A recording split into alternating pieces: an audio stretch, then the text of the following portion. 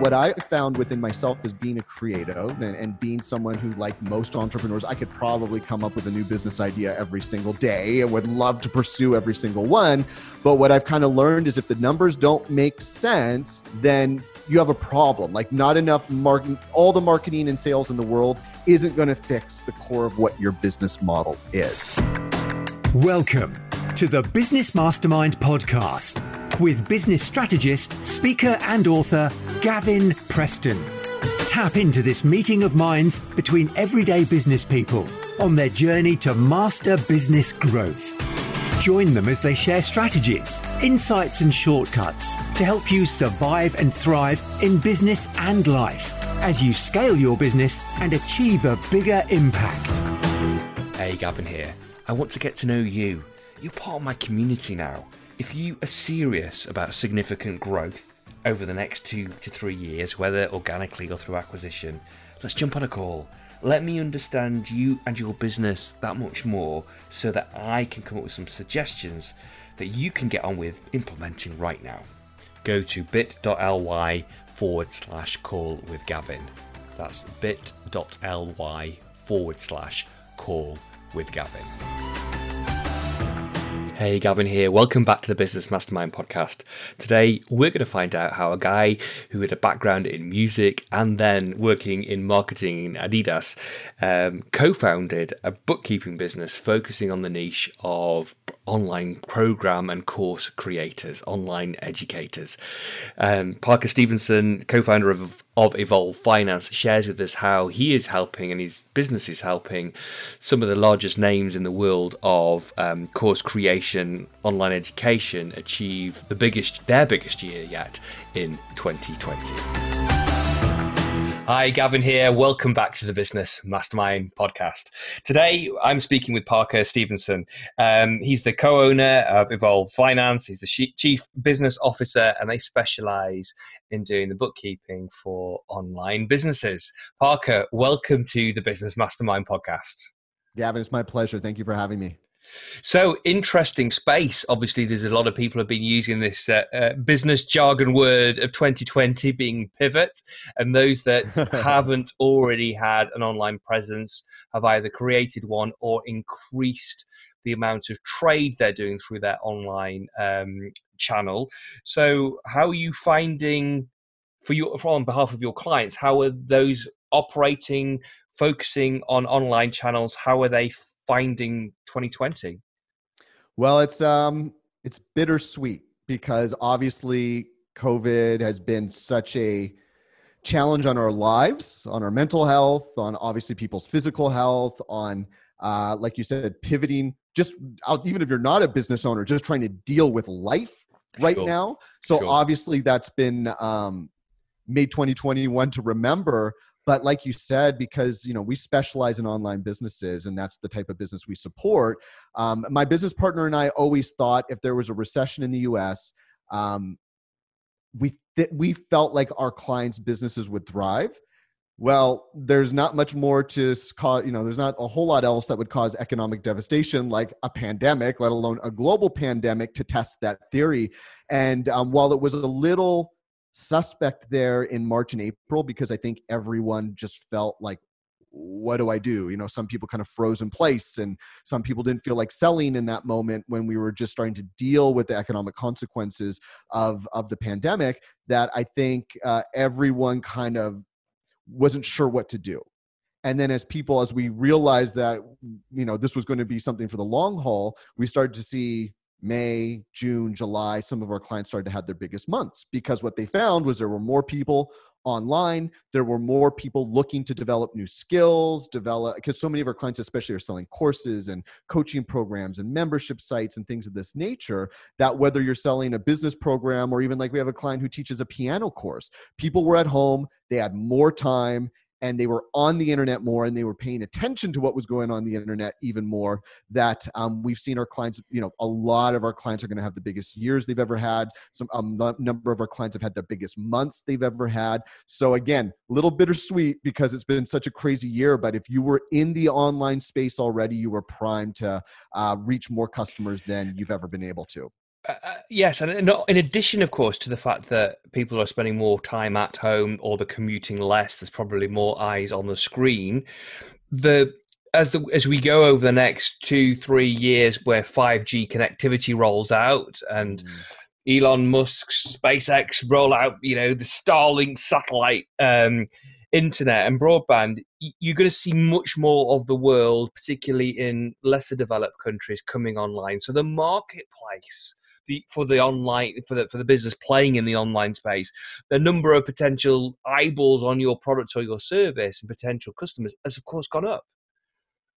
Absolutely, and I think that's a really great point, because a lot of our clients, businesses are global, and so especially our clients that are aware of that and aren't neglecting certain markets and making sure their messaging is as appealing to as broad of an audience as possible. It doesn't mean their offer needs to be broad, because I don't like when our clients are trying to sell things. Like, so many of our clients have nice streamlined niches that they're able to really take advantage of, but their messaging is really inclusive, because again, there's, I think, especially being Americans and, or at least being an American and thinking that, America's the center of the universe. What, really? Obviously, yeah. I mean, we seem to live like we think it is over here. That's for sure. I think that a lot of entrepreneurs who are thinking globally and not so American centric, they're reaping some really great benefits by thinking of other people out there. Yeah, I completely agree. And in actual fact, I'm seeing organizations or businesses rather, having greater reach as a result of people having to move online. So they're having greater reach and they're attracting customers from more places around the world. And they're actually becoming more global, because we're thousands of miles apart having this conversation now, of course, communicating and meeting via Zoom and engaging via Zoom is just commonplace, where it wasn't necessarily for everybody 6 months ago. Well, and especially in established industries, my brother's in the startup world in like kind of Silicon Valley area in San Francisco. And my former employer, before I partnered up with my business partner, Corey, at Evolve Finance, it was Adidas. So, I have friends still in the big corporate world. And it was so interesting to see people shift to letting employees working from home and having to figure out how do we operate without everyone being in the same space. And I think, lo and behold, the world will move on with us, allowing people to be able to work from home and having a little more flexibility. So I'm hoping that is one of the benefits that people who aren't entrepreneurs, who aren't already running businesses from home, maybe, the rest of the world gets to have a little taste or a little bit of the benefit I know a lot of our clients really enjoy from working from home. So your business, Evolve Finance, you're working your target market, your niche is working with online entrepreneurs. Mm-hmm. You help them make more money. And most people think the world of bookkeeping and accounting is compliance, it's historically focused, it's a bit of a necessity, rather than recognizing that the numbers are absolutely the core of the business. And you came out just before we had a pre-chat before pressing record, you came out with a great quote, was, if you don't look after the numbers, or worse, the effect, if your business is not profitable, you've got an expensive hobby. Yes. which I loved. So what is it that you do to get, let's face it, a good number of the people I've seen from in your target market and your customer base are hugely creative people who are passionate about their cause, maybe aren't as into numbers and systems and process. So how do you help your clients make more money?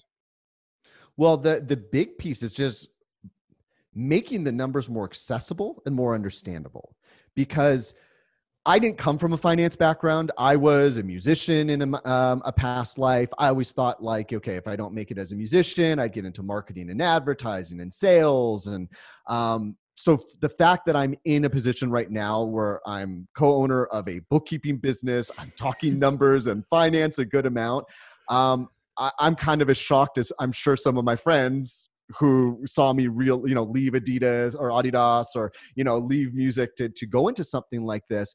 What I found within myself is being a creative and being someone who, like most entrepreneurs, I could probably come up with a new business idea every single day and would love to pursue every single one. But what I've kind of learned is if the numbers don't make sense, then you have a problem. Like not enough all the marketing and sales in the world isn't going to fix the core of what your business model is. And so what I've realized by developing my own more in-depth understanding of numbers, and I gained a much larger confidence around numbers with my time at Adidas. I ran a $50 million product category in the United States and learned a lot about getting comfortable with spreadsheets and numbers and all that. But what I found is the finance industry loves to kind of make this more confusing than I think it needs to be. Especially as you get into the startup world, larger corporations, sure, there's some extra complexity there that small businesses don't have to deal with though. And so our clients' business models are so simple, but if they're getting advice from other financial people who are used to more complex businesses and are trying to add that same sort of complex analysis to a business that's a lot more straightforward and streamlined, then of course they're not going to want to look at that because they're going to be like, this seems like too much effort. It seems like it's above my head. And I think that's just kind of a bad stigma in the industry. So a big part for us was, number one, doing the bookkeeping right, which a lot of bookkeepers, especially bookkeepers trying to support online business owners, if they don't have much experience with that, they don't really do a good job of making sure the data is correct and accurate and trustworthy. So by niching down, we're able to actually do the books properly. But also because we're only working with one type of business, we know these numbers so well. We can compare our clients' businesses with each other's, and we know what the framework looks like for what an online business that's doing well financially should look like. So we know what we usually like to see a business spending on their labor, what they're spending on their advertising, what they're spending on their software or continuing education, right? So we've gone beyond target KPIs. Exactly, because I think bookkeeping's been so commoditized where it's just like, yes, I have to do this because I have to file my taxes and, like you said, compliance. But the reality is your financial reporting your bookkeeper should be sending you every month is your scorecard. It's your scorecard around, are you doing the things you need to do to move the business forward, not just from a sales perspective, but from a profitability perspective as well. I was going to ask you actually about dashboards. So scorecards, it's the same thing. One of the things I think that software tools like QuickBooks Online and Xero are not good at is that actually QuickBooks is better than Xero on this, but is that dashboard, the scorecard piece. So you have metrics, because of your industry experience in that in your sector. What tools do you use and how do you go about helping your clients build those scorecards or those dashboards? I mean, we do most of it just in QuickBooks Online. We do the dashboard separately. So, the main report every business owner needs to be looking at is the profit and loss statement. Yeah, and essentially, for those of you that maybe aren't as familiar with it, it shows what's our income for a given amount of time. What expenses do we have for that same amount of time? What do we have left over? So we provide our clients with a few different versions of the P&L, looking at different times of the year, just to give them focus on the things that they need to pay attention to. And then we also have a dashboard outside of QuickBooks where our account managers will compile some key points of information from QuickBooks and from the profit and loss statement and put that in essentially just at this point just a Google sheet, because we haven't found really a piece of software that can pull everything out the way we want to pull it out yet, although we're still looking for that. And again, we're not about trying to give more information to our clients than they need. Ultimately, as business owners, we only have so much time, we only have so much money, we only have so much resources. So what are the main pieces we want our clients looking at? And that's where our dashboard is focusing on things. Or what are we spending on our labor? What are we spending on our marketing? What's our profitability looking like year over year? What's roughly our tax bill going to look at? So we're not over inundating them with information that's not going to help them to grow their business and move it forward. Hey, Gavin here. I want to get to know you. You're part of my community now. If you are serious about significant growth over the next 2 to 3 years, whether organically or through acquisition, let's jump on a call. Let me understand you and your business that much more so that I can come up with some suggestions that you can get on with implementing right now. Go to bit.ly/call with Gavin. That's bit.ly/call with Gavin. So can you share with some of the target percentages or target ratios that you help? Obviously it's sector specific, but you're looking for, or you're advising your clients that they should be aiming for? Yeah. So again, this number I'm about to reveal might piss off some of your listeners who don't have online businesses.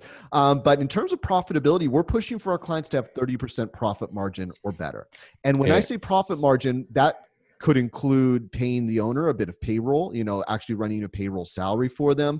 That includes writing off some of the owner benefits that we get to write off. Your account might be writing off a portion of your internet, your cell phone bill, right? Some of your utilities at home. If you're renting your house, where you live, you might be writing off a portion of your rent. And even with all those things taken into consideration, we're still pushing for our clients to be at that 30% profitability level or better. And we do have clients that can get into the 40, 50, and even beyond. We have a handful of clients who have profit margins that would blow your mind if you could look at.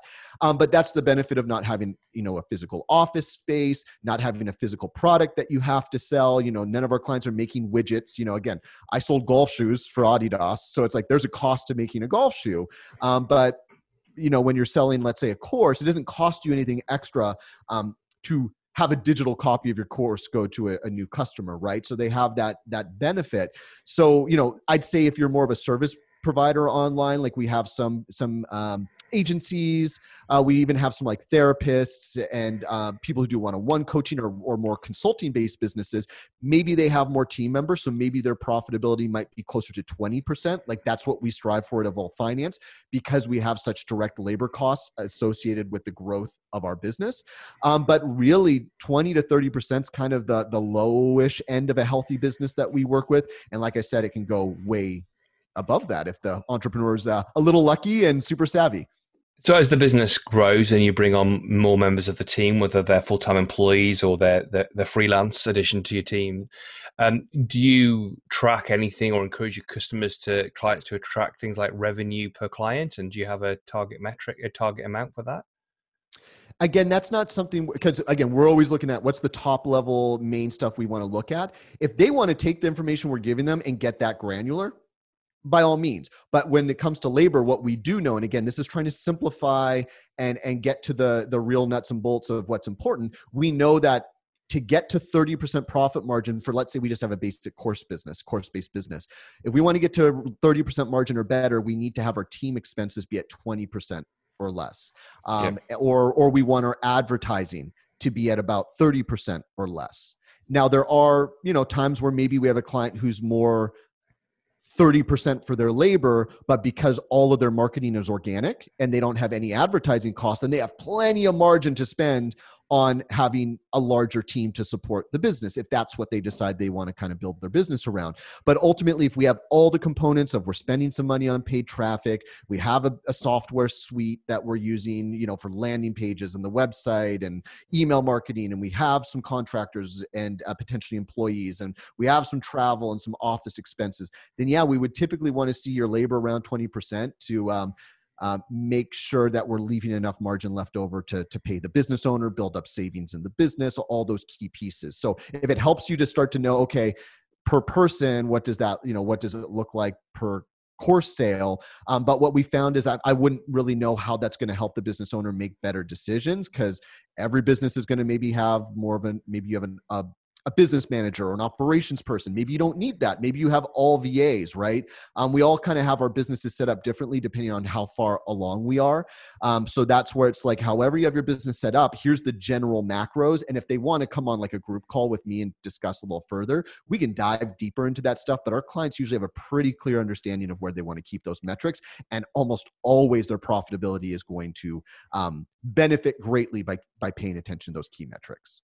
Sure. We talked about profitability. What about cash and cash management, cash forecasting? Yeah, and that's another piece where there's some sophisticated or more detailed ways you can track cash flow. There's, cash flow reports and cash flow like spreadsheets you can download, but it takes a lot of time and maintenance to keep those updated. So what we found is, especially because our clients' businesses are so cash flow positive most of the time, especially if they have launch-based businesses, they can have a month where they just get just a flood of cash into the business, but then they might not have a launch for a couple months, or, things might settle down until they really do another big promotion. So they kind of have to manage that cash in between. So what we've always recommended is if our clients can sit on 3 months of operating expenses, then they have plenty of runway to get through the ups and downs that sometimes happen. Because we have some clients who have 2 launches that make their entire years, and then the payment plans from their customers kind of hold them over between those 2 launches. And so again, sometimes if you don't have any financial tracking, you don't know what sort of metrics you should have, I could see business owners getting really nervous about, do I have enough money to hold me over, yada, yada. But at the end of the day, if our clients do have a good revenue strategy and their revenue is fairly consistent, and all of our clients are making at least $100,000 a year or more, that 3-month operating expenses and knowing what we want to leave in the business at any one time and try not to go too far under that at any one time, you're going to have plenty of time to build that cash flow back up with that 3-month runway. And do you advise them to put that into a separate current account? I think you guys call it a checking account, a separate deposit account, that the 3 months operating expenses, so it's put to one side out of the way, it's less likely to be touched, so it's kept as a buffer? Yeah, it really, at this point, because like business savings accounts don't really have much of an interest rate, at least here in the States, that if they want to just leave it in the checking account, that's fine. Some people like to see it separated out, because I know some of our clients might have a mindset of, if I see the money there, I'm going to spend it. Sure, so we're like, that's fine. Move it out of the way so you know that's kind of your buffer. But really, because it's supposed to help cash flow, like me personally, leave it in the checking account, and just, again, make sure you or anyone on your team that's looking at the money just knows, like, this is kind of what we want to have available in the business at any one time. But sometimes, you know, clients like to have a tax savings account where it's a separate savings just for what they might owe on the taxes from their profit for the year. So it's really just a personal preference. As long as you're clear on what that total amount needs to be that we want to keep in the business, that's fine. And again, please know, like, if someone's listening to this and they have like a manufacturing business or a more complicated and sophisticated business, like a process like this might not be feasible for a more sophisticated business. But again, because our clients are doing digital products or services online, cash flow tends to not be too big of an issue for them. And what are they feeding back to you in terms of how they see the market prospects then for their business over the coming years? I think if you probably did a survey of our clients, I think they're pretty pleased, and I'm sure they're pretty excited. I think there are some concerns in the States, especially with an election year coming up, that and with us still being in this living in this COVID world, that I think there are still some concerns around, like, is there going to be this new bottom we just haven't hit yet?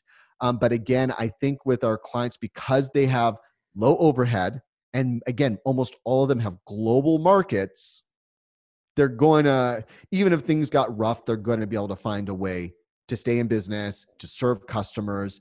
And if anything, that's kind of worst case scenario. I think most of them are planning for continued growth, because again, I think the COVID has brought an awareness to the entire marketplace of what they can be doing online as well, and how they can be operating online, that I feel like this isn't just a flash in the pan.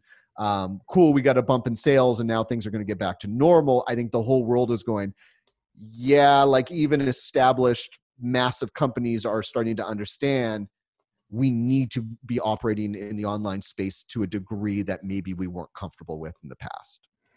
So, having come from the world of corporate marketing in Adidas, why did you pick the niche that you did? What influenced you and your business partner to pick the niche of working specifically with businesses that are selling online, and particularly online courses?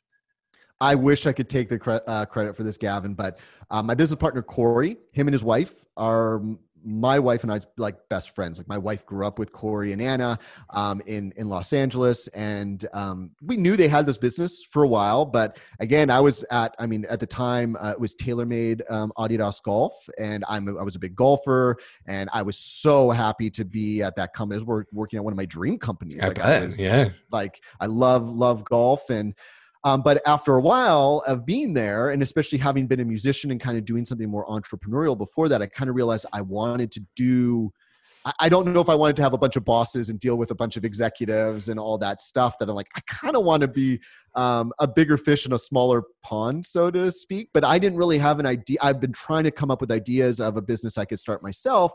And Corey and I and our families were together at their cabin, just having a weekend trip together, and we started talking more seriously about what he was doing. And again, I had no desire to get into bookkeeping, but I love their niche. I love the way they serve their customers. And I just thought that there was so much potential with what they're doing. We just needed to find some new marketing channels. We need to, up our operations. And again, I was ready to take a chance and do something that I felt like I could make a bigger impact. So I give it all up to Corey and Anna for seeing this opportunity, for building a reputation in this industry and starting to get some momentum. So by the time I came in, we just rolled that snowball down the hill, and it's, just gotten bigger and bigger every year we've been in business. Love that story. Looking from your client's perspective, let's say that they're a relatively new client to Evolve Finance. What is it that they say that you and the team have done for them? Whether take away some hassle or give them some new insights around their business? What do they report as the, hey, God, the guys at Evolve Finance are amazing because ... No, that's a great question. I've never been asked that before, and it's obviously an important one because, if you're going to outsource any part of your business, you want to make sure you're getting an ROI on that. And I think there's the obvious stuff where it's like, oh, finally, I don't have to stress about, are the books being done right? I don't have to stress about asking my bookkeeper for my reports and trying to hound them to get information. I think they really appreciate that we're so buttoned up and so systematized that the bookkeeping is just clockwork now for them. But the piece that I always push as our biggest value proposition is that insight. It's that visibility into a part of your business that maybe you didn't see before. And so the way I've kind of always looked at entrepreneurship as I've gotten, or at least since I've been in this industry, is that we have two games we're playing in our businesses. The first one is, how do I make money, right? Like that's the first game everyone's trying to figure out. Where are my customers? How do I serve them? How do I convert them? And that's the game most of us want to continue focusing on. But when our clients come to us, they're starting to have some sort of success, and they start to feel this pressure and this little more anxiety around, I have money. What do I do with this money? Like, this is a new thing. Or maybe they've been having some success for a while and they're like, I've had money, but I don't feel like I've been responsible with it. I don't feel like I've kept as much of it. I don't feel like I still understand how the money side of my business works. So again, because we're serving a specific niche, we organize the financial data in such a way that our clients go, oh, that's how my finances work? That's not as crazy or complicated as I thought it would be. So then I think it just flips this switch that as they start to make future decisions in their businesses around, when are we launching? Do we have another offer? Do we need to put another offer out there? When do I need to hire someone? Now these things don't feel so scary because they feel like they have a logic behind the things they're doing. And that logic is just, will this decision help the business to grow and keep our profitability growing with the revenue? So again, it's just this visibility into, I think, a piece of their business that a lot of entrepreneurs will kind of put their heads in the sand. And so once they kind of pull their heads out of the sand and go, oh, this is the final piece that I needed to fully feel like I could take ownership of the business.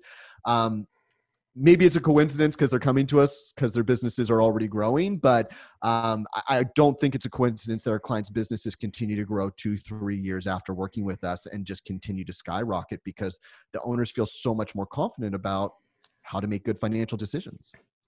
Good answer. Yeah, good answer. I love that. So 2 games we're playing. How do I make money? And then what do I do with that money? Yes, I like exactly. That. I like that. So Parker, and actually, let me just add to that real quick, Gavin. Just know that, like, if you're in the initial stages of your business, game number 1 is crucially important. Sure. But anyone you've worked with, I mean, I know you've consulted with so many different businesses. When you start making money, it becomes equally important what you do with the money. Because otherwise, like, what's the point? If you're just working and everyone's hustling and everyone's getting paid, but there's nothing left over, especially for the business owner or for the shareholders, then it gets pretty frustrating. So just know that it will become more important as your business grows, to everyone listening, to start to gain a little more confidence and gain a deeper understanding of, okay, how's money moving through my business? Yeah, no, I love that. And actually, one of the problems I have is that the people that I work with, they do better as a result of the work that we do together. Their business grows, their personal wealth grows, and they just want to spend it. So I tread that line between, yes, of course you deserve it, reward yourself with a portion, because actually you need to build this buffer for the future, because it's not always going to be sunshine sailing. And then also, what about reinvestment? What about acquisition? Where next? Exactly. And you need a portion of the money for that. Oh yes, and the tax man still needs paying. So yes. So I want them to have fun. I want them to enjoy, but I also want to make sure that they don't find the fact they spent more than they should have done and they've got another cash flow problem. Gavin, what do we do?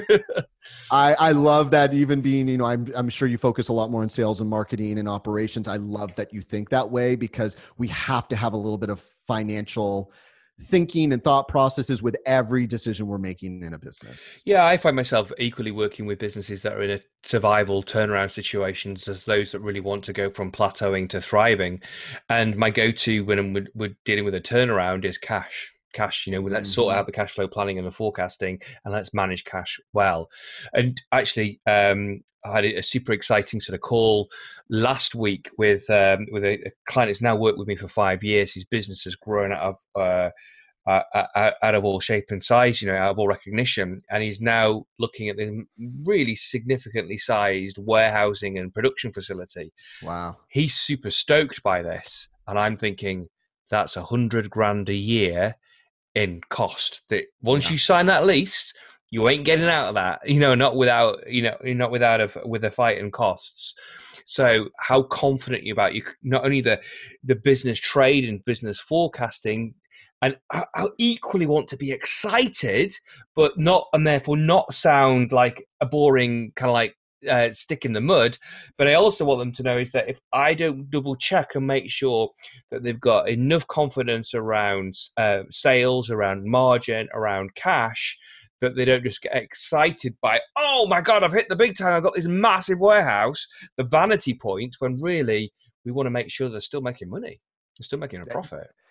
I mean, you sound like you're saying the exact same things. And I say to a lot of our clients, although, again, our clients don't have warehouses, but you're absolutely right. And I love hearing you say that, because sometimes some entrepreneurs, and I know, again, some of you are gonna be like, who the hell are these people? But some entrepreneurs they do all the things right so fast that their businesses can grow and have all this success, that they never really see what happens when you have a down month or you have a down year or you start to hit some challenges, that they don't really ever prepare or think about anything bad happening.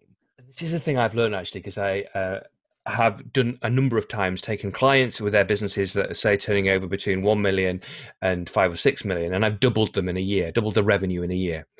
And that has been about mindset, it's been about strategy, it's been about sales and market, it's all been about energy, excitement and passion, and we get them there.